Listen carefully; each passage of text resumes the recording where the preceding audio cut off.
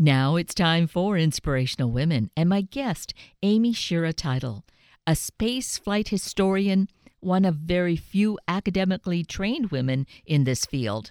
She's an author and public speaker, and mastering YouTube these days for some virtual book tours. But that's jumping ahead.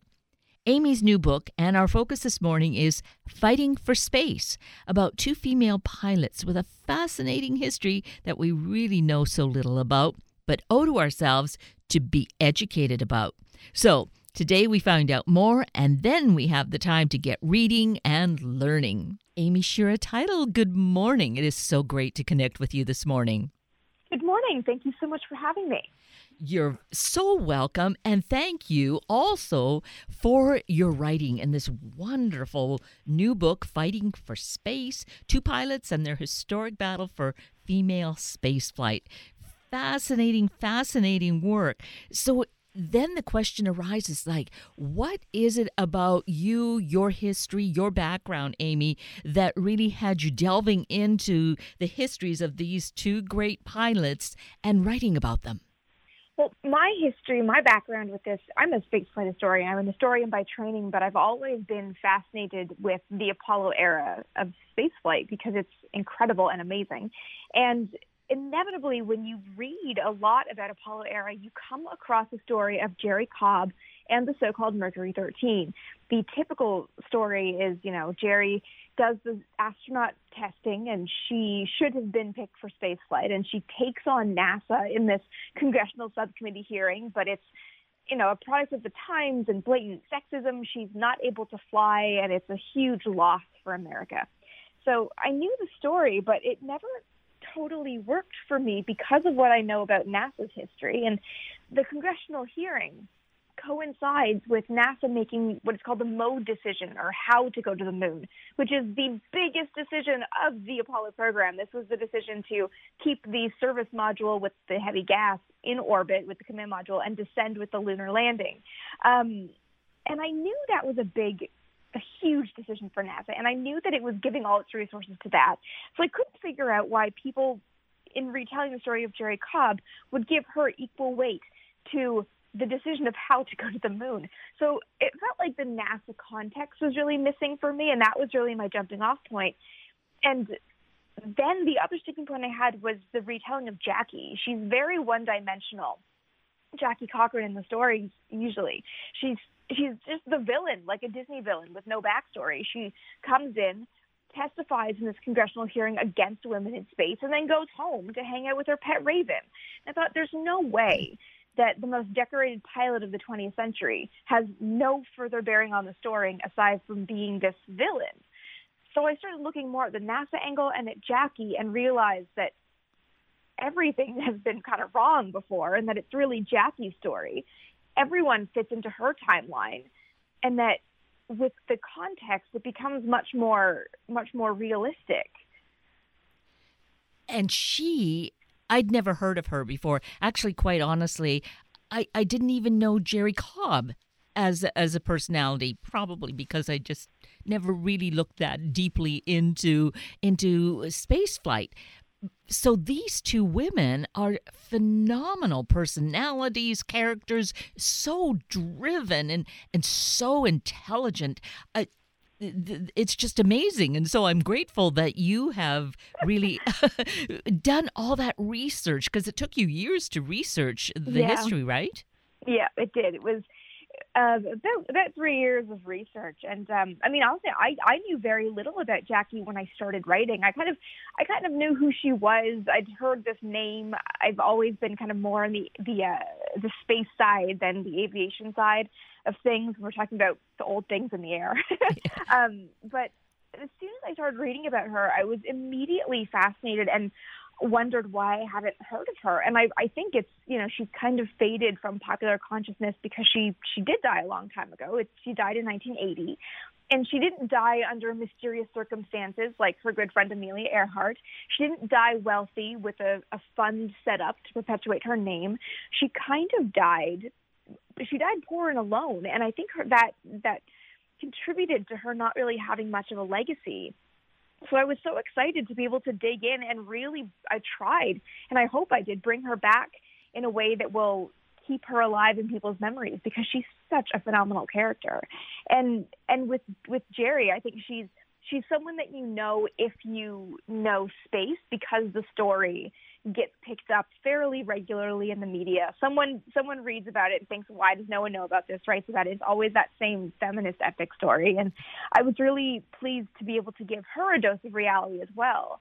And a lot of it came from Jackie, actually, because Jackie kept every letter that she ever sent or was sent. And I have copies of a lot of it now. And everything I could find that mentions Jerry Cobb, I grabbed it. So I have a lot of insight into these women from themselves and each other, which is nice.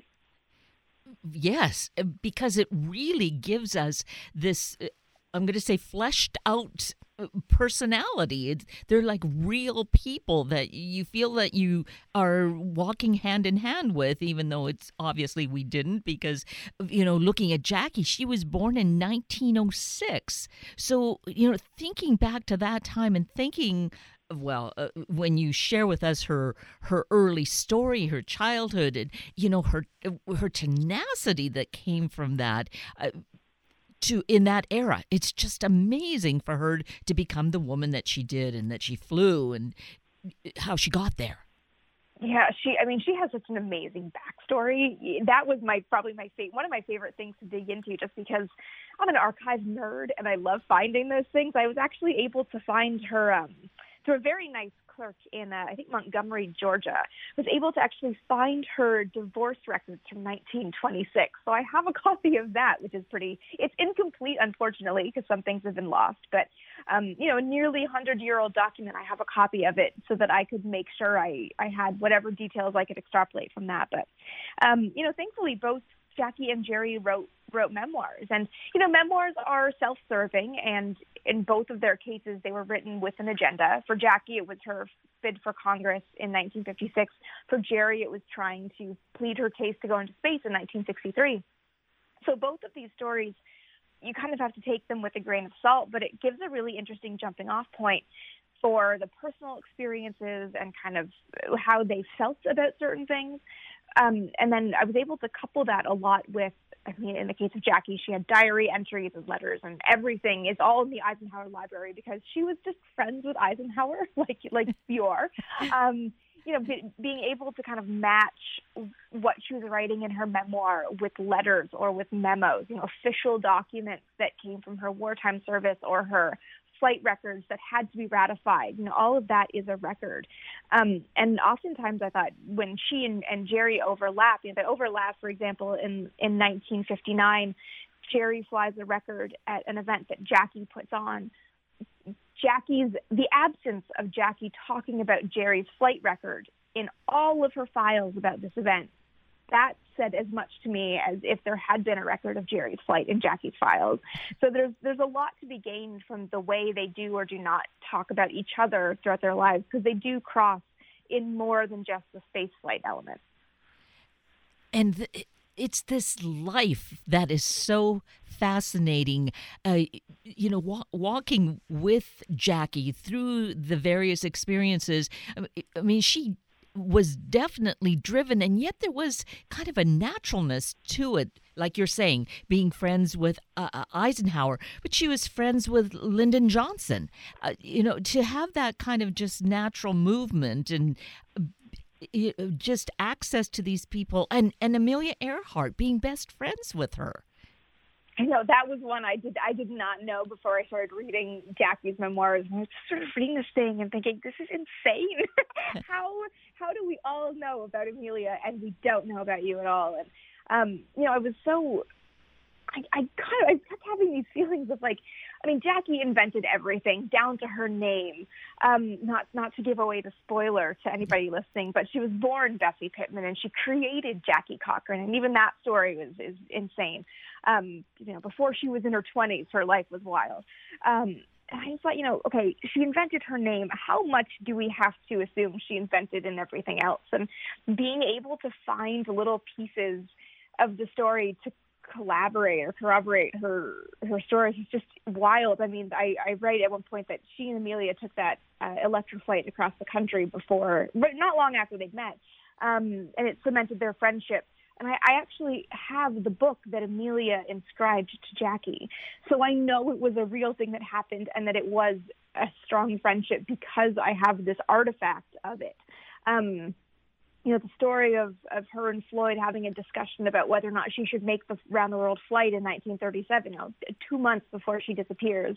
I thought this is a weird thing that happened, and then I found the picture of them digging the stuck car out of the mud right after that conversation in the archives. And yeah, thankfully, even the picture archives I was able to go through helped bring a lot of that stuff to life. I have pictures of Chuck Yeager without a shirt on citing Jackie on a speed run. So I know that, painting the picture, I know who was there and I know what they were wearing. And it's those details that I think allowed me to bring it to life, like you said, and allow you to walk with these women instead of just reading about them. Oh, I really tried to do that. Well, I feel you really succeeded. Well, thank you. It is just so intriguing. It is one of these books that's a real page turner because you want to know what's happening next. And the way you've woven it through time, I really appreciate that kind of story. It's like, we're living it as they're living it. Yeah, well, thank you. I tried. I think what's so interesting about this story and dealing with Jackie and Jerry is they're both somewhat known women. Some people will have some experience of them, even if you're just recognizing the name or you've heard a little bit about the Mercury 13 stuff, or you've heard about, the women flying in the Second World War. I think everybody coming to this has some anchor points for the story, but more broadly speaking, we all know what the Second World War was. We all know what breaking the sound barrier is, sort of. I tried to use these kind of common anchor points and pepper in, LBJ and Eisenhower so that we have these common reference points so that as you're reading it, it gives you these anchors in history. So you're not relying on this all new information. You have this thing of, oh yes, this I know, so now I know we're in 1948. Oh right, okay, we're here, we're in 1952, because you have those moments that you know. And I wanted it to kind of anchor the reader, but also show you just how involved these women were in real history, that it's not this thing that's happening it's not outside, while America's doing this woman over here is doing something totally unrelated. I wanted to show you just how intricately woven their lives were with the things that you know about. And really to get a strong understanding of women's roles prior to that, during the 20s, during the war, after the war. Some of this we have a sense of, but the way that you really share it grounds it and is important for, I think, especially a younger generation of women to see this history and know what has gone on. Yeah, and I think part of the rationale for me there, too, is that it's so easy to look at a story about women trying to break barriers and being unsuccessful at it and look at it from a modern standpoint and say what it is, say that it's sexism, say that it's this. And that, it's completely anachronistic. You can't take a story about women breaking barriers out of the framework of what the role of women was at the time. And so often I see kind of modern those stories through modern lenses. And I think it does a bit of a disservice to the women to kind of, it almost downplays what they were up against in the early 1960s. I mean, this is before the second wave of feminism, right? It downplays that, but it also kind of gives you a skewed understanding of how hard it was. So I really wanted to give you, along with the historical anchor points, kind of keep you grounded in what the role of women in society was, what it meant to be a feminist, which was something I'd honestly never thought about. The evolution of the word feminism. It was actually my dad who pointed out, I think it was sexism he pointed out, was not even coined as a term until 1965.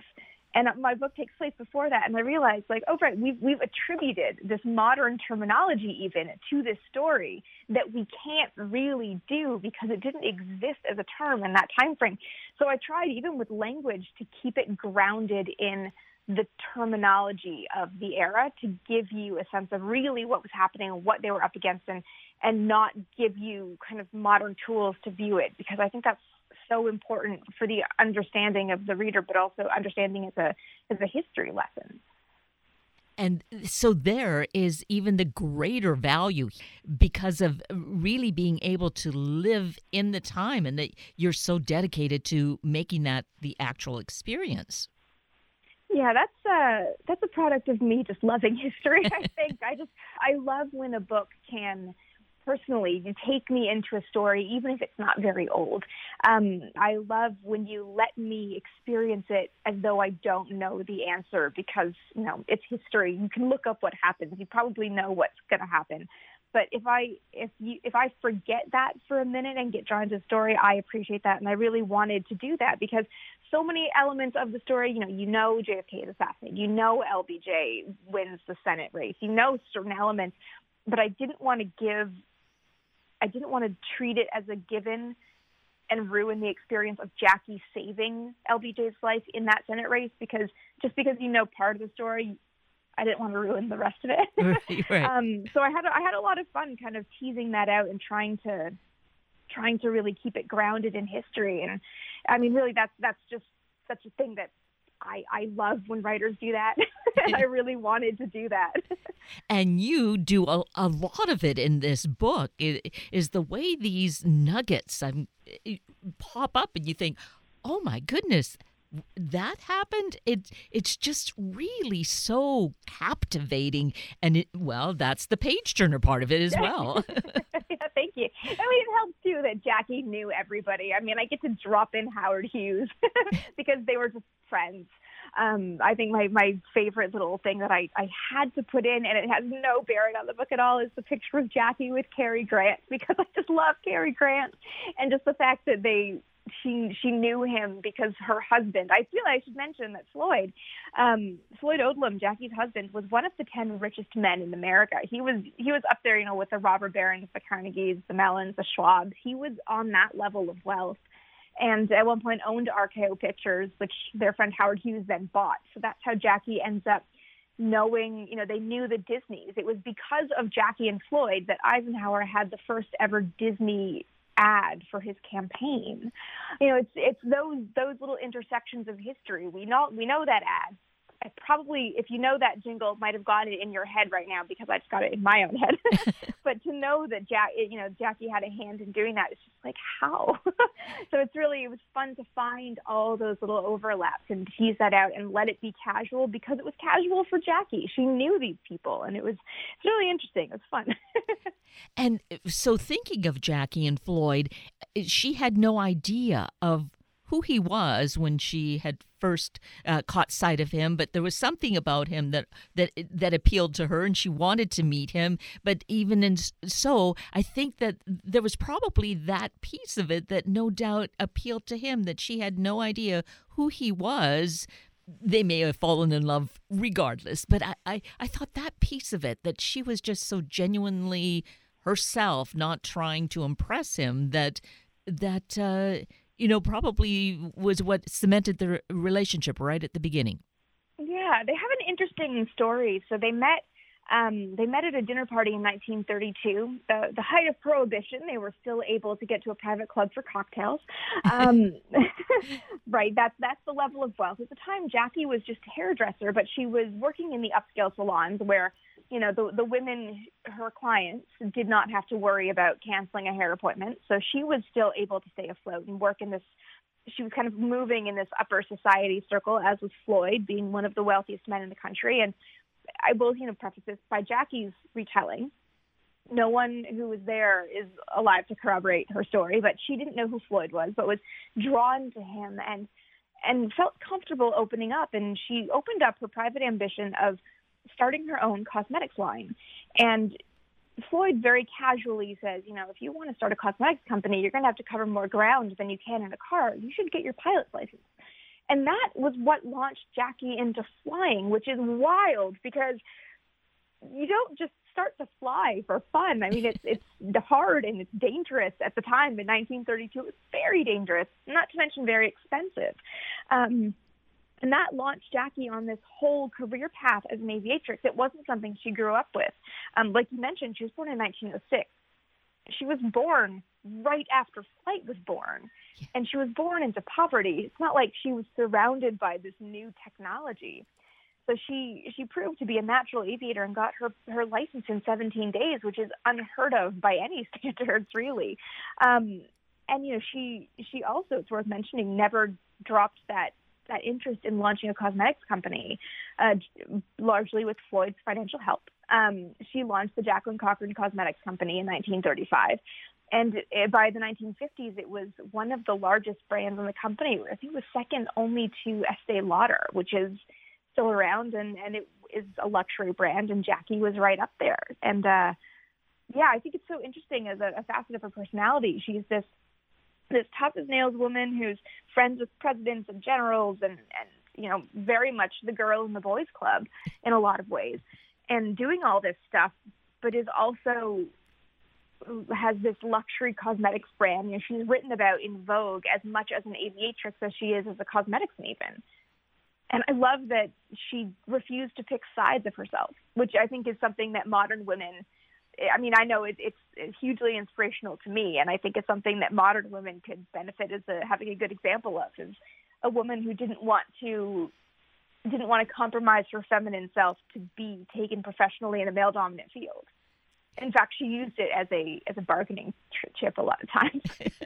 and she does it so well. It's just so intriguing and amazing. There's such great lessons, at least awarenesses that come from this, that, this story, Fighting for Space, yes, it's certainly all about that, but the personalities of these two women, and I think, Jackie really, just because of all this multifacetedness that you're talking about, that really pours forth from the pages, all of that, I think, is just something that all of us can learn so much from. Oh, thank you. Yeah, I tried to write both women neutrally and allow you to sort of, whether you were more of a Jackie or more of a Jerry type, but I think it's a little bit clear that I might be a huge Jackie fan. Well, and without doubt, both of them made huge contributions. But as you say, Jackie Cochran's name does not really bounce off the pages anywhere when you're looking at this history of flight. At least I don't think so. She's not. She's there in books about female flyers. She's there usually as the leader of the Women's Air Force Service pilots in the Second World War. She's there in museums. Now that I'm aware of her, I see her everywhere. But she's kind of that. If you don't know to look for her, you wouldn't notice that there's just a plaque with a diploma under it, one of her flight records, or a plaque with a little case with a few articles in it. And you wouldn't really think about what it is until you know who she is and you know what each of those things are. Actually, this is such a weird detail, but I mentioned at one point, I have all these pictures of her in this white knit hat with a pom-pom on it. And she always wore it before she put on a helmet to fly a record. And I think it was probably a slight vanity thing to protect her hair, because taking off a helmet, you would have bad hair. And I found that hat in a museum in Palm Springs, and I just thought, if I hadn't known about Jackie and hadn't seen all these pictures of this hat, I would wonder why this is in a museum. But you start to see it now. But it's so interesting that she's there, but you don't really know who she is because she's not celebrated the same way, and I really kind of wanted to fix that a little bit. I felt like she deserves so much more recognition than just being the villain in Jerry's story when her story is retold. So yeah, it was important to me to really kind of do her legacy justice. And so we get to learn about this incredible personality, and in the context of that, again, get a view of history over more than a century now. Yeah. Through these eyes, which I think, again, is, just something to value and cherish. Yeah, I think it's I think being able to write so much of this from primary sources, I think, really helped and was really important to me. And like you said, bringing it to life and allowing you to experience it through the women themselves. I wanted you to experience it through them, not through my eyes. I tried to keep my voice in the back as much as possible, so that it feels like a story, and what you experience with them feels natural and organic, instead of me telling you how to feel about something. Again, it's just something that I appreciate when a writer can do, so I tried. But it was fun to me to draw through all of this history and to show you a side of the Second World War that's not often talked about, or if it is, if you read about the WASPs, it's an article. It's not, there's of course there's books. There's so much to say about that facet, of course, but typically the people know a little snippet, and I wanted to show you behind not only more of that, but behind the scenes of that snippet too, and really, go through the memos and the letters as opposed to the history books to build that narrative, that part of the narrative, because that's the side that no one really sees. So this being a new book, typically you'd be on a book tour. However, we know that that the world is falling apart a little bit. Yeah, the world isn't supporting that sort of thing. Well, not in the conventional way that we've been accustomed to. Mm-hmm. But all of us are adapting, and you have a really great way of being able to connect with the audience, with readers, with people who would be picking up this book at the bookstore, in a way that all of us can experience this at the same time and keep getting more of it. And how are you doing that, Amy? Yeah, with all the creativity I can muster. I realized that, instead, typically a book tour is giving the same talk, the same reading in various locations. I can't go to various locations right now, so I figured I will use the location I have, which is my YouTube channel, and give a different talk every week. So it's sort of a book tour, a virtual book tour, but instead of touring the country, I am touring the book, being through the book, not physically touring the book. So what I'm doing every Thursday at about 1:30 Pacific, I am going live on my YouTube channel. It's The Vintage Space. If you Google The Vintage Space, you'll find me. And every week I discuss one element of the story, or one character, or one thing that I think is either unexplored, not explored enough in the book, because at some point you have to stop writing, something that I think is worth having a more one-off discussion about, or something that I think is, related but didn't make it in. And I do a live discussion. It's anywhere between an hour and a half, depending on if people ask questions or not. Before that, I put up an article on my blog on Medium, also called The Vintage Space, about the topic at hand. So you have a chance to read the article beforehand. You can leave me questions on Medium, on Twitter, on the YouTube community tab page that I post it. If you are a patron follower, you can leave it there as well, and I absolutely take your questions into consideration, or on my Facebook page. So I curate them beforehand. I give my talk on the YouTube channel, and I try to manage some of the questions that are coming in during the conversation as well, which is very hard, and I'm not very good at that yet. I'm working on it. And then kind of go through your questions in real time and try to make it as interactive a discussion as I can, not being able to see or hear my audience. And the good thing is that those talks are then archived on my YouTube channel in perpetuity. They live there forever now, which is handy. So this week, tomorrow, I'm just finishing up the article now, I'm a little behind this week, but this week we're discussing Jerry Cobb and her big romance with Jack Ford. In the book, I describe her falling in love with her boss on one of her first ever flying jobs. She's a ferry pilot in the mid-1950s. She has this, by her description, an epic romance with her boss. And I write in the author's note that there is some evidence that Jack, her lover at the time, was actually married, but his name was Jack Ford. It's extremely hard to find evidence of anything. And at the end of the day, I wanted you to feel her romance and her heartbreak more than go into the nitty-gritty of whether or not she was potentially a homewrecker at the time. So this week we're going to discuss whether or not Jerry was a homewrecker. So it's stuff like that, trying to tease that out. So that's a way to kind of get involved, to know more about the behind-the-scenes story. I'm also going to be discussing my research process and showing off some of the documents that I've been able to recover. We will be talking in detail about Jacqueline Cochran Cosmetics, because I've actually been collecting ephemera that I can find. I have her makeup compacts, old bottles of hand lotion that I will never open because they just, they smell like everybody's grandmother did in the 80s. I don't know why, but that's the smell.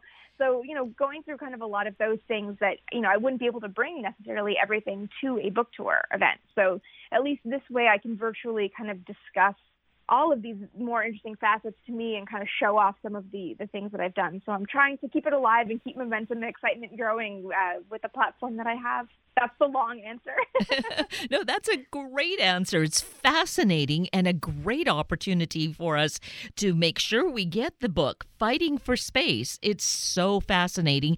And here, an additional opportunity that probably would never have happened except for our current circumstances, to be able to get more of the backstory. Mm-hmm. Yeah, it's exciting. I mean, usually this is the stuff that I would try to do quick YouTube videos about while traveling and being busy. So, being able to sit down and actually just kind of discuss it for an hour and a half is something that I don't normally do, and is an opportunity that people don't necessarily have with an author. So I'm trying to figure out, and I hope this is, making it something that people will be excited by. And, you see everything's linked because it's the internet, so I can easily direct you to all of the existing videos and articles. So, yeah, I'm hoping to kind of draw you into the story on more ways than just one with this. Well, I, for one, with the book Fighting for Space, think that you have done this amazing work.